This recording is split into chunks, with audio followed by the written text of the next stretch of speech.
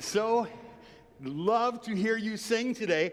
I just came back from speaking at Camp Barakel, and I feel like I finished a marathon. I took my vacation weeks, or some of them, and I traveled around speaking to young people and to families in 4 states, so one in Ohio, 2 in Michigan, 1 in Wisconsin. And my goal in life is to nudge everybody I meet just a little bit closer to Jesus every day, and I tried really hard to do that this summer. This week, I was at my beloved Camp Barakel up in the northern tip of Michigan by the waters of Sheer Lake, nestled in the Huron National Forest, one of the sweetest places on earth.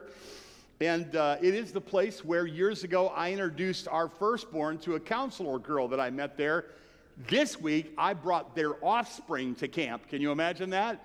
With me, their son, 2 of their sons came with me this week up to Camp Barakel. And last week was my 23rd year in a row to get to speak up there. I was a young man when I started going up there to Camp Barakel. On the last night of camp, there's always a fire bowl. And it's an opportunity for campers to give their testimony about how the Lord worked in their life. It's really sweet to listen to the kids, but often you will hear them say, I feel like I have a fire burning in me. How do I keep it burning until next year?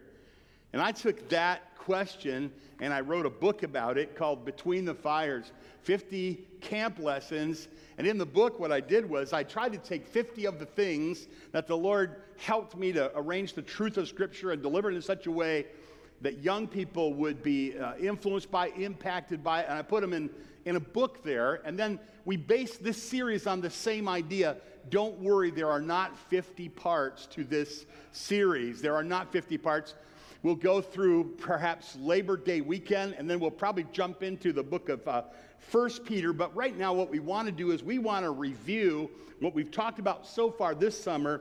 We've been in this series of messages called Between the Fires, and it's how to keep the fire of your faith burning all of your life.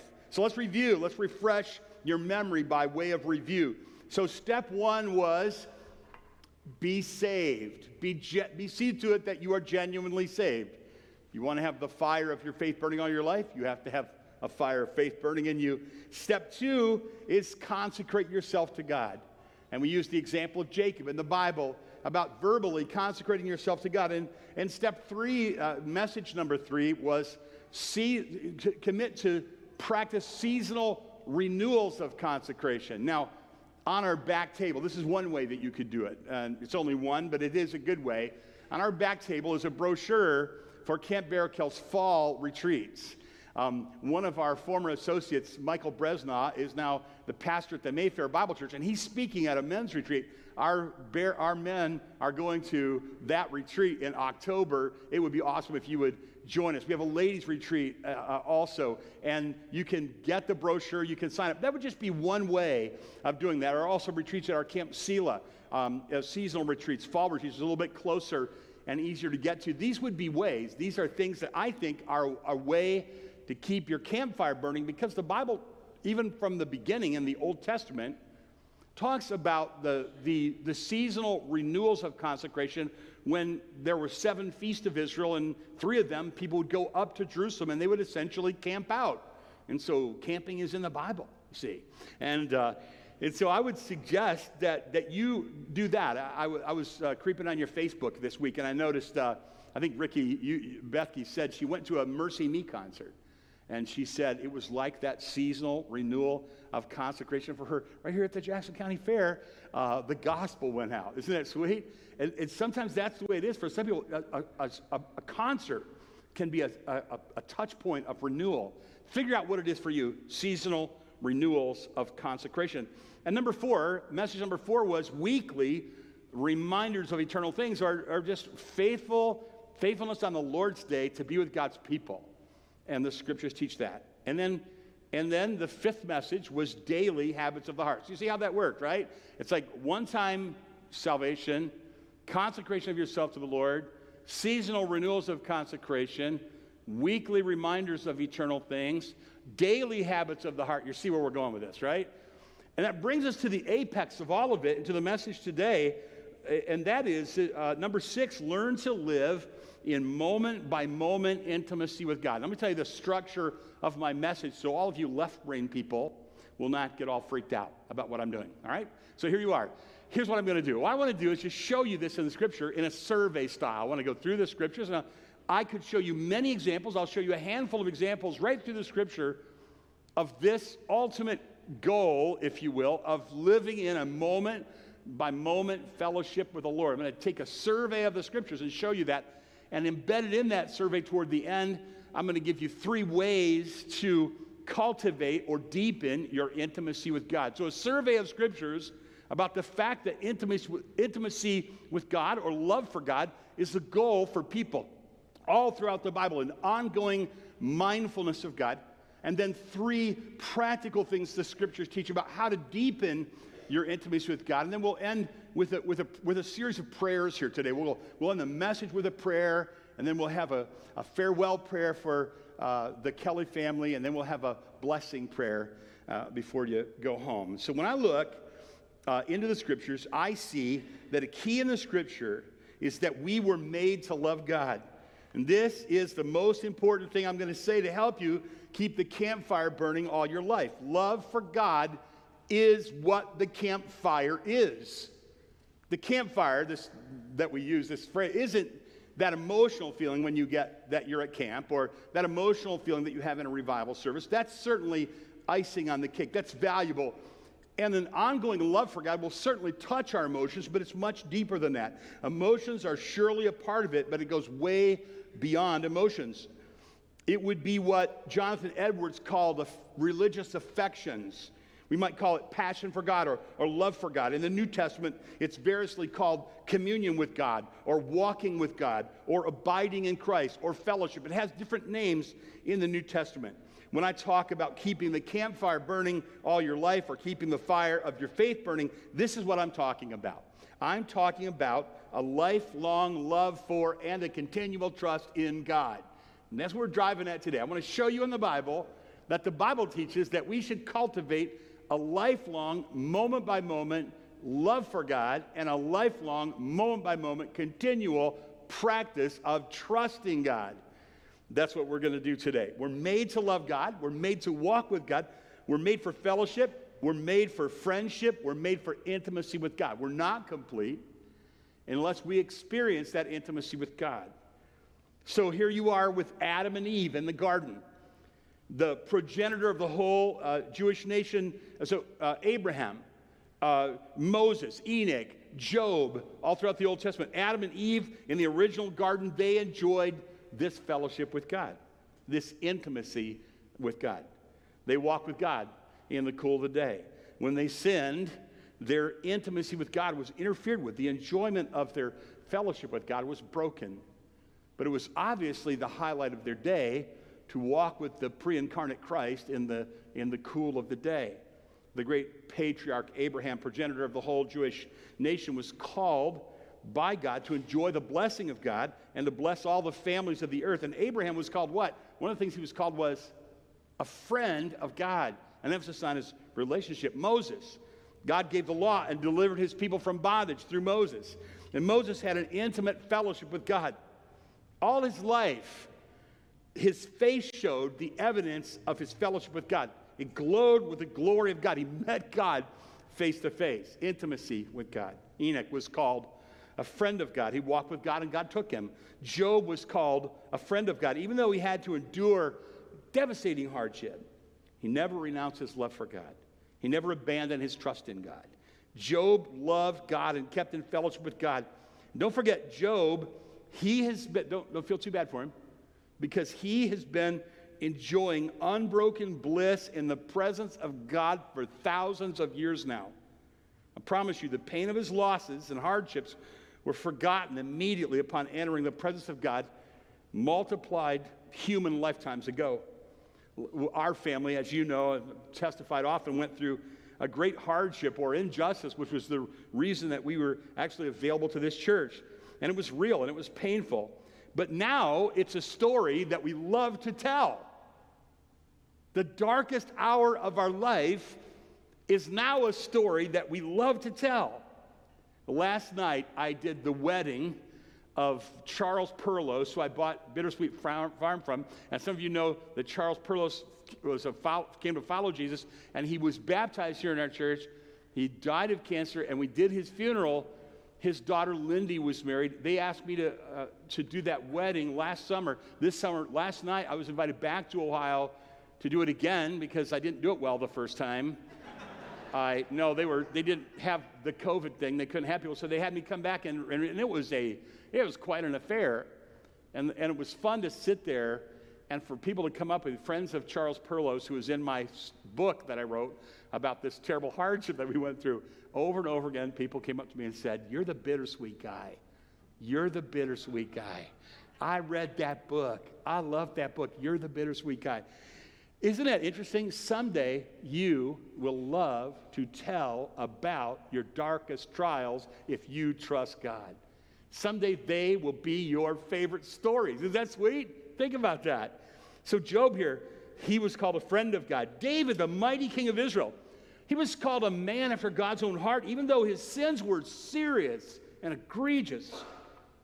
Still, David's heart was tender to God, and he spoke of God, and he sang of God, and he wrote of God in the most affectional terms, in the most intimate terms. David's Psalms are intimate. Listen to this one. Bless you. As the deer pants for the flowing streams, so pants my soul for you, O God. My soul thirsts for God, like the living God. When shall I come and appear before God? My tears have been my food day and night. While they said, "Where is your God?" He spoke of God in intimate terms, in affectional terms. Psalm 63 is another example of the many that we could give, including our text we read today. "O God, you are my God. Earnestly I seek you. My soul thirsts for you. My flesh pants for you, as in a dry and weary land where there is no water. So I've looked upon you in the sanctuary, beholding your power and glory. Because of your steadfast love is better than life to me. My lips will praise you, and I'll bless you as long as I live. And in your name I'll lift up my hands, and my soul will be satisfied as with food, fat and rich food. My mouth will praise you with joyful lips. When I remember you on my bed, meditate on you in the watches of the night. You have been my help, and in the shadow of your wings I will sing for joy. My soul clings to you. Your right hand upholds me." Do you see what I'm saying? David was a man after God's own heart, and when he talked about God, it was with affectional terms, because David understood this. Even though he, like we are, was imperfect, he understood that the heart of following God is loving God. So there in Psalm 139, take a look in Psalm 139 for a moment here. And I want to, matter of fact, I'll just tell you, years ago, God used Psalm 139 in my life in a very powerful way. And then when I would go and speak to young people, I would always want them to see Psalm 139. I was speaking at a camp once, and the director came up to me after I spoke on Psalm 139. He said, "You know what you could do? You could preach that same message to every week of campers that we ever have. Every group of campers needs to know that about God." Because David is expressing his affection for God. In Psalm 139, he says that God knows me and understands me. "O Lord, you've searched me, you've known me. You know when I sit down, when I rise up. You discern my thoughts from afar. You search my path, my lying down. You're acquainted with all my ways. Even before a word was on my tongue, behold, O Lord, you knew it altogether. You hem me in behind, and before you lay your hand upon me. Such knowledge is too wonderful for me. It's high, I cannot attain to it." What is David saying? God knows me. God understands me. I like to tell campers, you aren't old enough to understand yourself yet. But the best way to understand yourself is to get to know the one who knows you better than you know yourself. And the intimacy with God that you have will help you to know God. It will help you to know yourself. It will also help you to understand your world. Then Psalm 139, verses 7 through 12, they teach something else. "Where shall I go from your spirit, and where shall I flee from your presence? If I ascend to heaven, you are there. If I make my bed in Sheol, you are there. If I take the wings of the morning and dwell in the uttermost parts of the sea, even there your hand will lead me, and your right hand will hold me. If I say, surely the darkness will cover me, the light about me be night, Even the darkness is not dark to you. The night is as bright as the day, for darkness is as light with you. So God knows you. And God says, I will always be with you. If you take the wings of the morning and if you dwell in the uttermost parts of the sea, he'll always be with you. And then verses 13 through 16, he custom made you. You formed my inward parts. You knitted me together in my mother's womb. I praise you, for I'm fearfully and wonderfully made. Wonderful are your works. My soul knows it very well. My frame wasn't hidden from you when I was made in secret, intricately woven in the depths of the earth. Your eyes saw my unformed substance. In your book were written, every one of them, the days that were formed for me, when as yet there were none of them. David says, God understands me. God is with me. God custom made me, orchestrated providentially all the days of my life in a mystery that we don't fully understand. Do you see what I'm saying? When David talked about God, he talked to him in intimate, personal, affectional terms. People that know God like this. They love God, and they know that God loves them. And he goes on, proof of that is verses 17 and 18. How precious to me are your thoughts, O God. How vast is the sum of them. If I count them, they are more than the sand. I awake and I'm still with you. What if I came home from being gone on the road for 2 weeks and I said, Lois, I haven't thought about you for 2 weeks. I just would say, I'd probably have to do my own laundry for a while. I would probably have to take care of my own meals for a while. I'd probably have to sleep on the couch for a while. That wouldn't be true. Think about her all the time. I always think, I'll send her a picture of that. I want her to see this. If you love somebody, your thoughts are always on them. God's thoughts are always on you. That's amazing, isn't it? How sweet is that? This is the way David talked about God. And then there was that imprecatory piece, which is a big Bible word for the mean Psalms, when you're calling down like, oh, God, I hate your enemies and you hate my enemies. So there's that, because that's the way life is. There's sin in the world all around us. There's sin against us. There's sin within us. It's just the way the world is.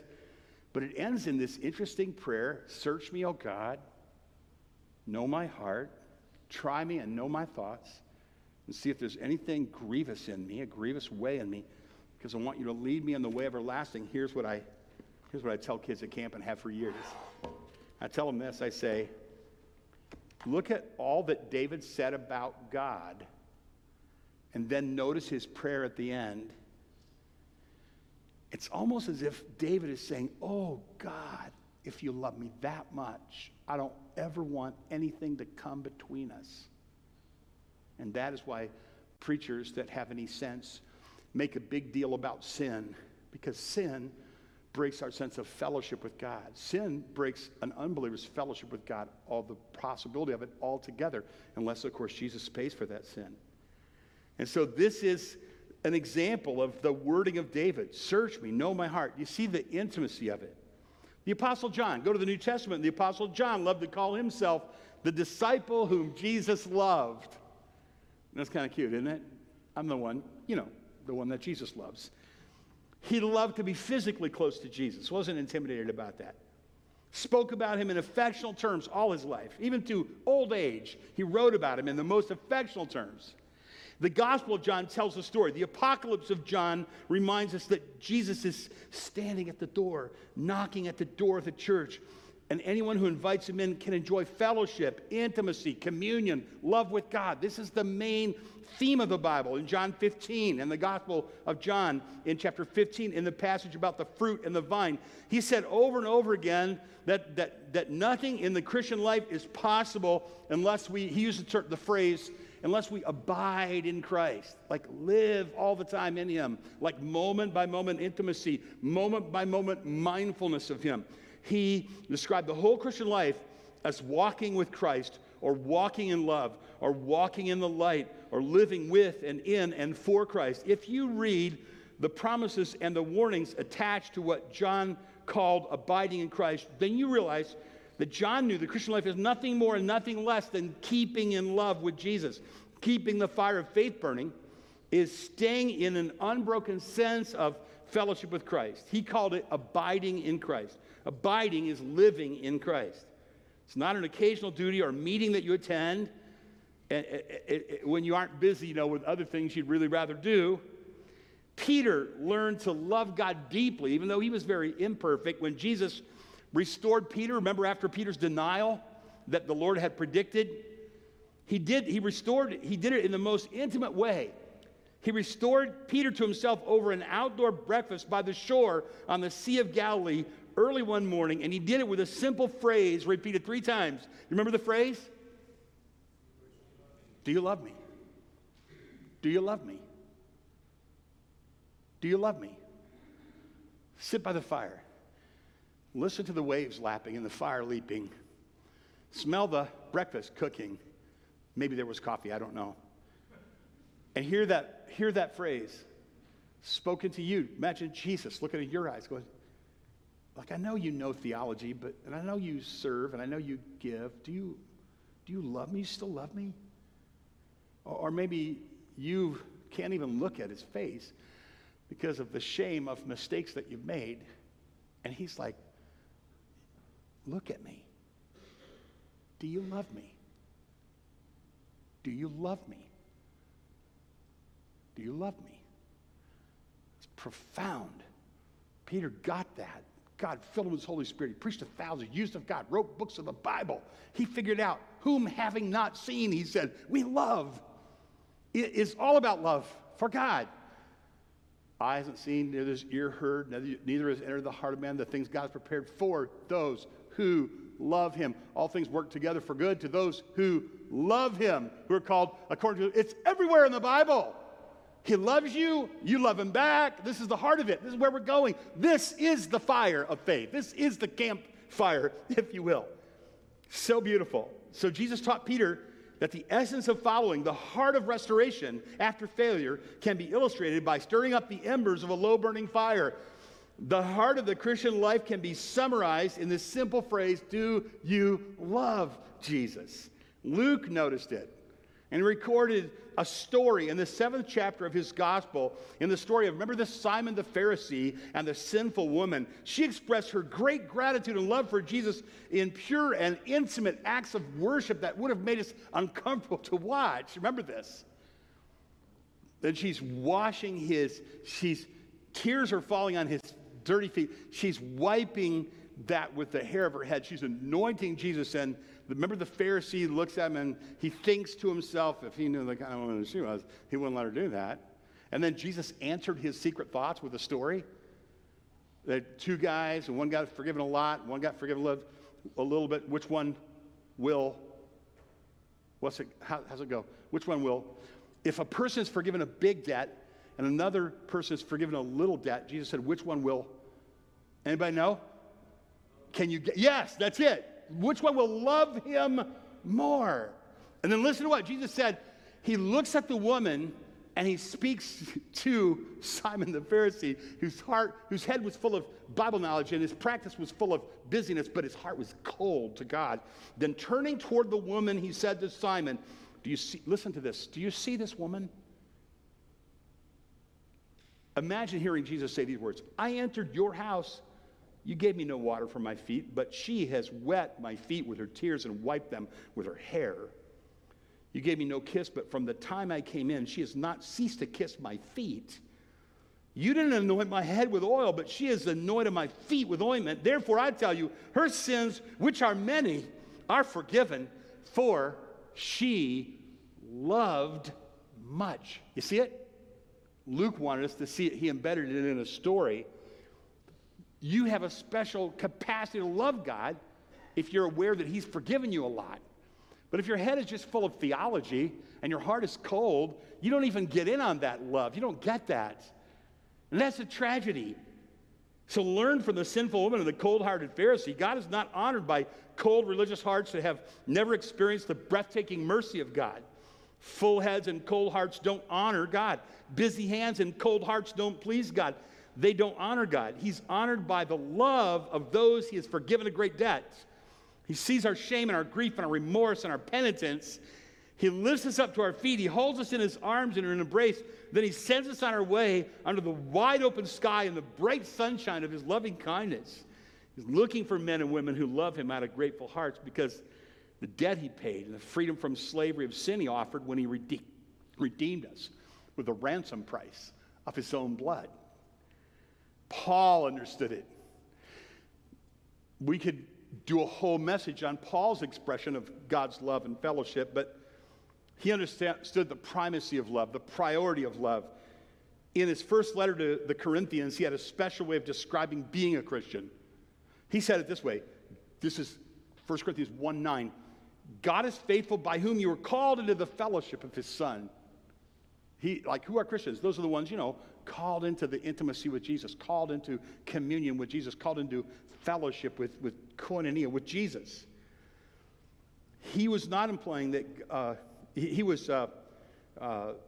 also said, my determined purpose. This is the Phillips paraphrase of Philippians 3:10.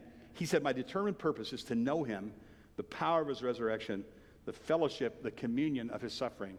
He says, my goal in life is just to have that love, intimacy, tenderness, fellowship with God. Jude said, keep yourself in the love of God. He knew that God's love would never fail. He wasn't implying that God's love is fickle or fragile or temporary. He knew the human tendency to wander away from the influence and experience of God's love. He knew the human danger of letting our love grow cold and the fire of our faith to burn low. I've always said the sunshine of God's love shines through the windows of your life every day. Go curl up in the spot of sunshine and let the light of God and the love of God warm your soul every day before you go do anything else, like a kitten in the sunshine. Go curl up in the, that's what I think Jude was saying. The love of God's always going to be there flowing through the windows of your life. Go curl up in the sunshine of God's love. Keep yourself in the love of God.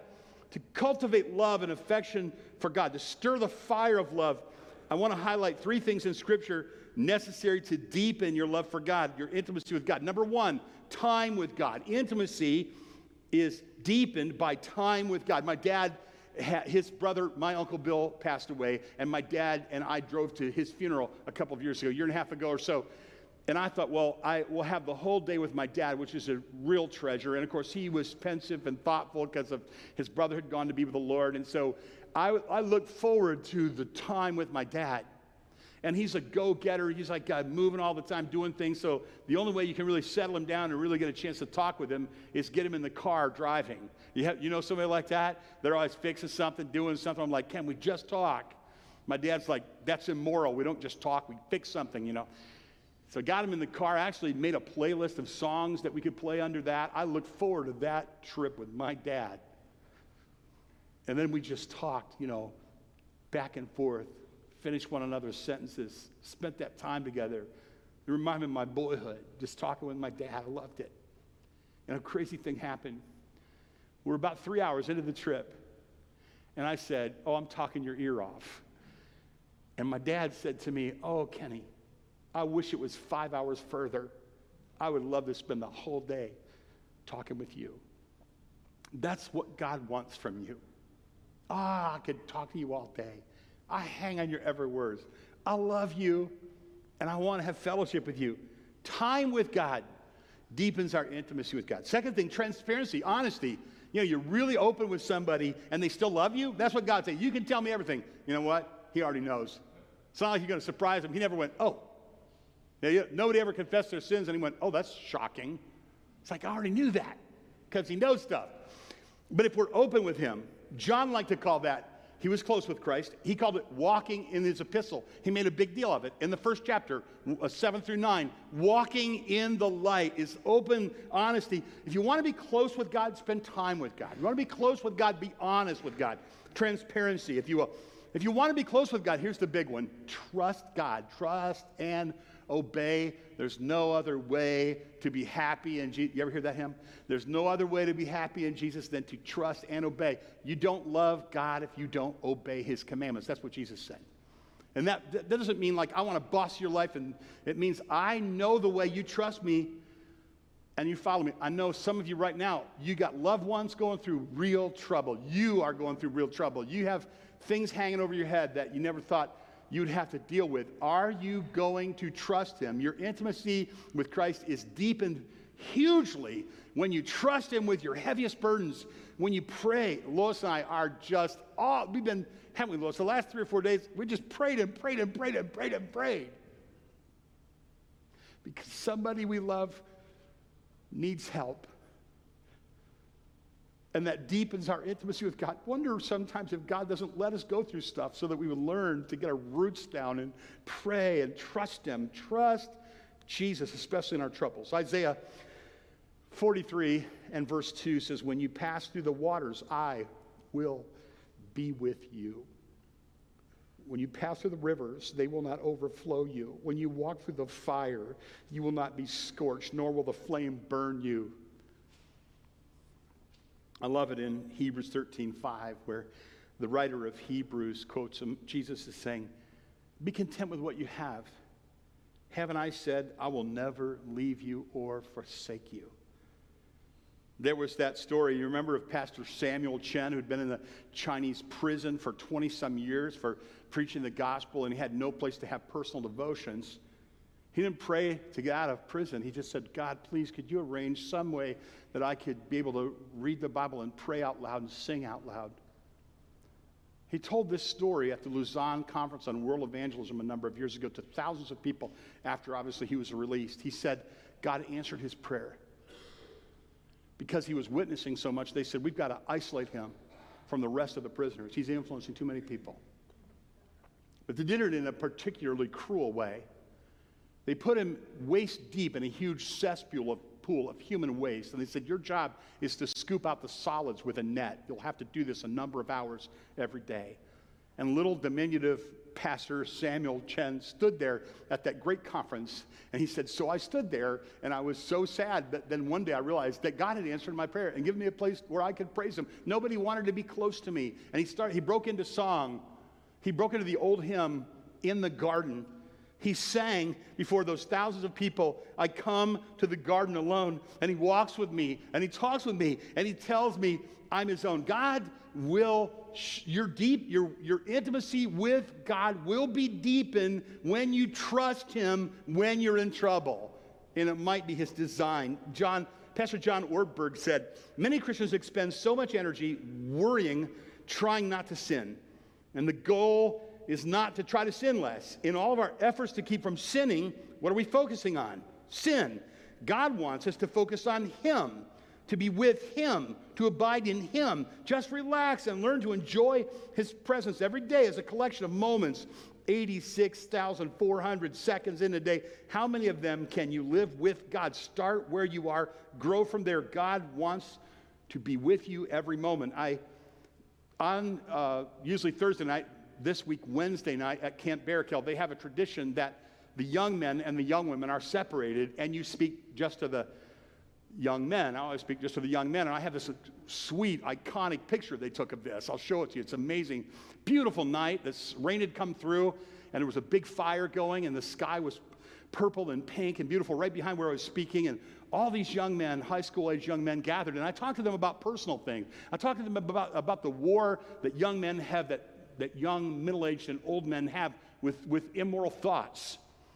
And I said to them, there are weapons that you can use to fight these immoral lusts of the flesh that war against your soul. I said you can use the weapon of prayer. You can use the weapon of obedience. You can use the weapon of meditation on truth. You can use the weapon of worship. But the most powerful weapon that you can ever use to fight any kind of sin is the weapon of intimacy with God. It's love. Loving God trumps everything else. When I love God, I don't sin. Jeremiah was deeply aware of this continual presence of God, even in hardship and rejection. He said, can a man hide himself in his secret places so that I cannot see him, declares the Lord? Do not I fill heaven and earth, declares the Lord? So we live every moment draw every breath in the full light of his presence. When we cultivate this moment by moment awareness of that, it will transform us inside out. So that's why the psalmist says, this is the day the Lord has made. Every day. This is the day the Lord has made. We'll rejoice in, we'll be glad in it. And that's why Paul wrote to the Thessalonian believers in chapter 4 and 11, lead a quiet life, work with your hands. He said in another place, whatever you do, whether you eat or drink or whatever you do all the glory of God all the time, every place. So we go to mountains to get close to God. We go to oceans to get close to God. We go to the Great Lakes to get close to God. We go to camp. And they're all wonderful, but most of us don't live near them. Christmas and Easter are wonderful days, but there are 363 other days of the year. It's good to have extraordinary times. It's good to have extraordinary places to meet God. But it may be more important for us to have ordinary places to meet God as a part of our everyday routine. A chair, a window, a cab of a truck, a car, a shower, bed, bedroom, kitchen table, and coffee. John Bailey wrote in the Diary of Private Prayer, "Give me, O God, this day a strong and vivid sense that you are by my side, in multitude or in solitude, in business or in leisure, in my down sitting and in my uprising, may I ever be aware of thine accompanying presence. By thy grace, O God, I will go." A.W. Tozer, a great Christian mystic and a pastor, wrote a classic book, A Knowledge of the Holy. And he ended every chapter with a prayer. One chapter he ended with this prayer: "O God and Father, I repent of my sinful preoccupation with visible things. The world has been too much with me. You were here and I didn't know it. I've been blind to your presence. Open my eyes that I may behold you in and around me, for Christ's sake. Amen." And I want to close my message with a prayer for us. And I would like all of the elders present just to get up right now and be making your way forward with right now, even as I pray. So you come reverently while I pray. Join me now in prayer. God, help us to learn to walk with you in unbroken intimacy. Help us to experience and to enjoy fellowship with you. Show us the secret of communion with God. Give us a blessed sense in our hearts of the reality of our union with Christ. Help us to abide in Christ. Give us a blessed God consciousness in all that we do. Heighten our duties and our chores with the reality of your presence. Lighten our burdens with a mindfulness of your presence. Inspire our service with the vision of the joy it brings your heart. Infuse our prayers with a confidence that you're leaning toward us, listening with your heart. And remind us that even when we're surrounded by enemies, we live under the shadow of the Almighty. Help us to live coram Deo with a sense of your presence, your smiling presence, your love and unflagging mercy. Help us to bask in it like the first warm sunshine of spring on our neck. And help us to spend time with you and be transparent with you and trust you with all of our hearts. Lord, keep our love for you burning all of our lives through Christ our Lord. Amen.